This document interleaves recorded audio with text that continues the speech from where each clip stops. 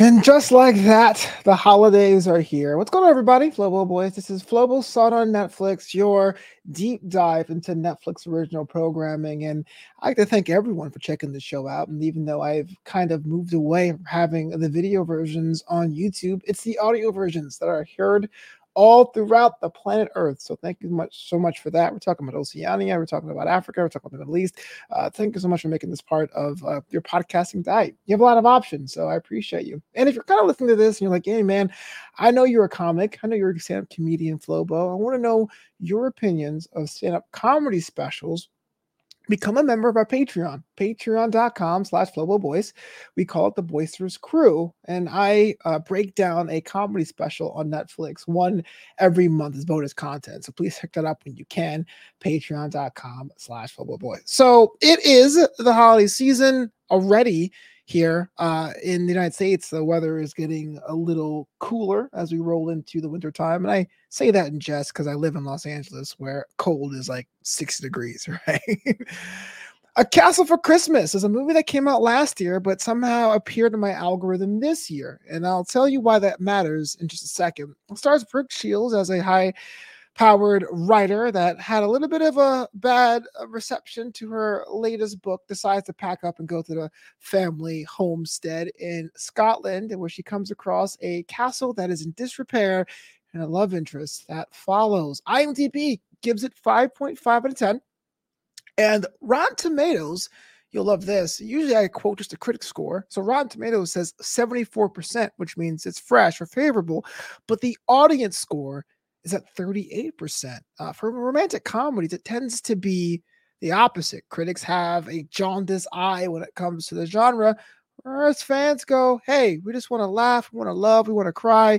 Why not? But this time, A Castle for Christmas is 74% critics think it's fresh, 38% of the audience score likes it, thinks it's rotten. So that was kind of interesting. So the reason why I mentioned the year over year is that when I review these movies and TV shows, it's not really my job to tell you if a movie is good. I guess it kind of is if I'm a critic, but on this show specifically, my job is who's it for? You know, Flobo Sought on Netflix started off as me paying paying a bill involving money to Netflix every month and realizing I wasn't getting the full value. And so I wanted to watch as much different content as I can to really make the money's worth because Netflix kind of got in early in the streaming game. I've been a member for years, but I really wasn't using it. So I always ask myself, who is this movie for?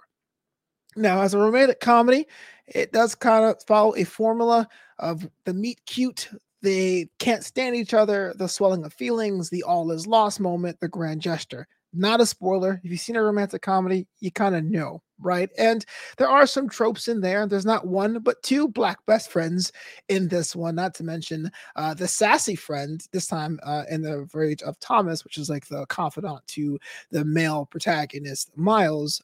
Kind of is tropes. So you're going to get a little of that comfort food. It doesn't try to reinvent the wheel that much. But when I was watching this idea of this love later in life, no ages are told, but Brooke Shields, the main character of Sophie Brown, appears to be in her 50s. I said, this is perfect for older audiences. In fact, while the movie was going on, I texted my mom and I said, hey, you may like this. I mean, it's castles, Scotland. If you like the idea of Outlander, but you don't feel comfortable watching with the grandma due to the sex scenes, you'll probably love this. My mom goes, oh, I already saw this last year, which means I nailed it. So when I ask who this movie's for, it's definitely that kind of Sunday afternoon.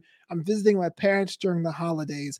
Let's put something on while we talk about what's going wrong with the world. Thing is, the pacing is all over the place. She gets to Scotland like within 10 minutes after being pushed out by some bad reviews of her book. The Christmas aspect comes kind of late, and there is a weird attempt to appear that seems to be a villain towards the end that ends up being just a giant red herring. Just really more about a love story. It's a mess structurally, but we don't really watch these movies for structure. We watch them for the feels. And, Brooke Shields is someone that gets a lot of flack for her acting range. And I'm a 90s kid, so I remember her turn as the Suddenly Susan. But she quits herself pretty well here. In fact, I was on board with what she wanted. She really overperform the script, which does a very bad job of setting the table. It's kind of on the nose, expository. It's kind of like, how long have we been friends? We've been friends for a long time. I thought you're my friend. I'm your friend and your agent. Just kind of trite, kind of rote in that way. But that said, when Sophie Brown, the character Brooke Shields plays on that screen, doesn't really make it sound nearly as wooden as it could be. I was thoroughly enjoyed. It's a short clip of a film, about 93 minutes. You could probably make that a double feature if you're the kind of person that curls up with a nice glass of wine or snacks and make it a movie night. So definitely put that in that rotation if you're a fan.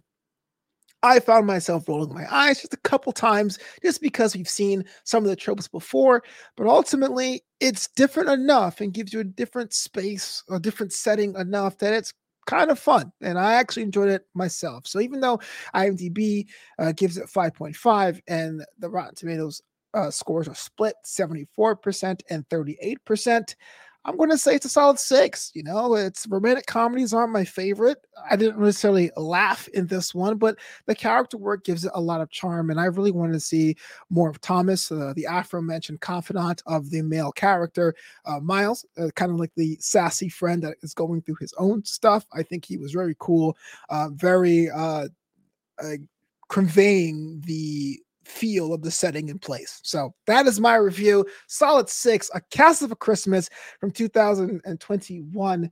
Let me know what you want me to review next on Flowboy on Netflix. And of course, patreon.com/FlowboyBoys. Get yourself access to bonus content. Until next time, see you at the movies.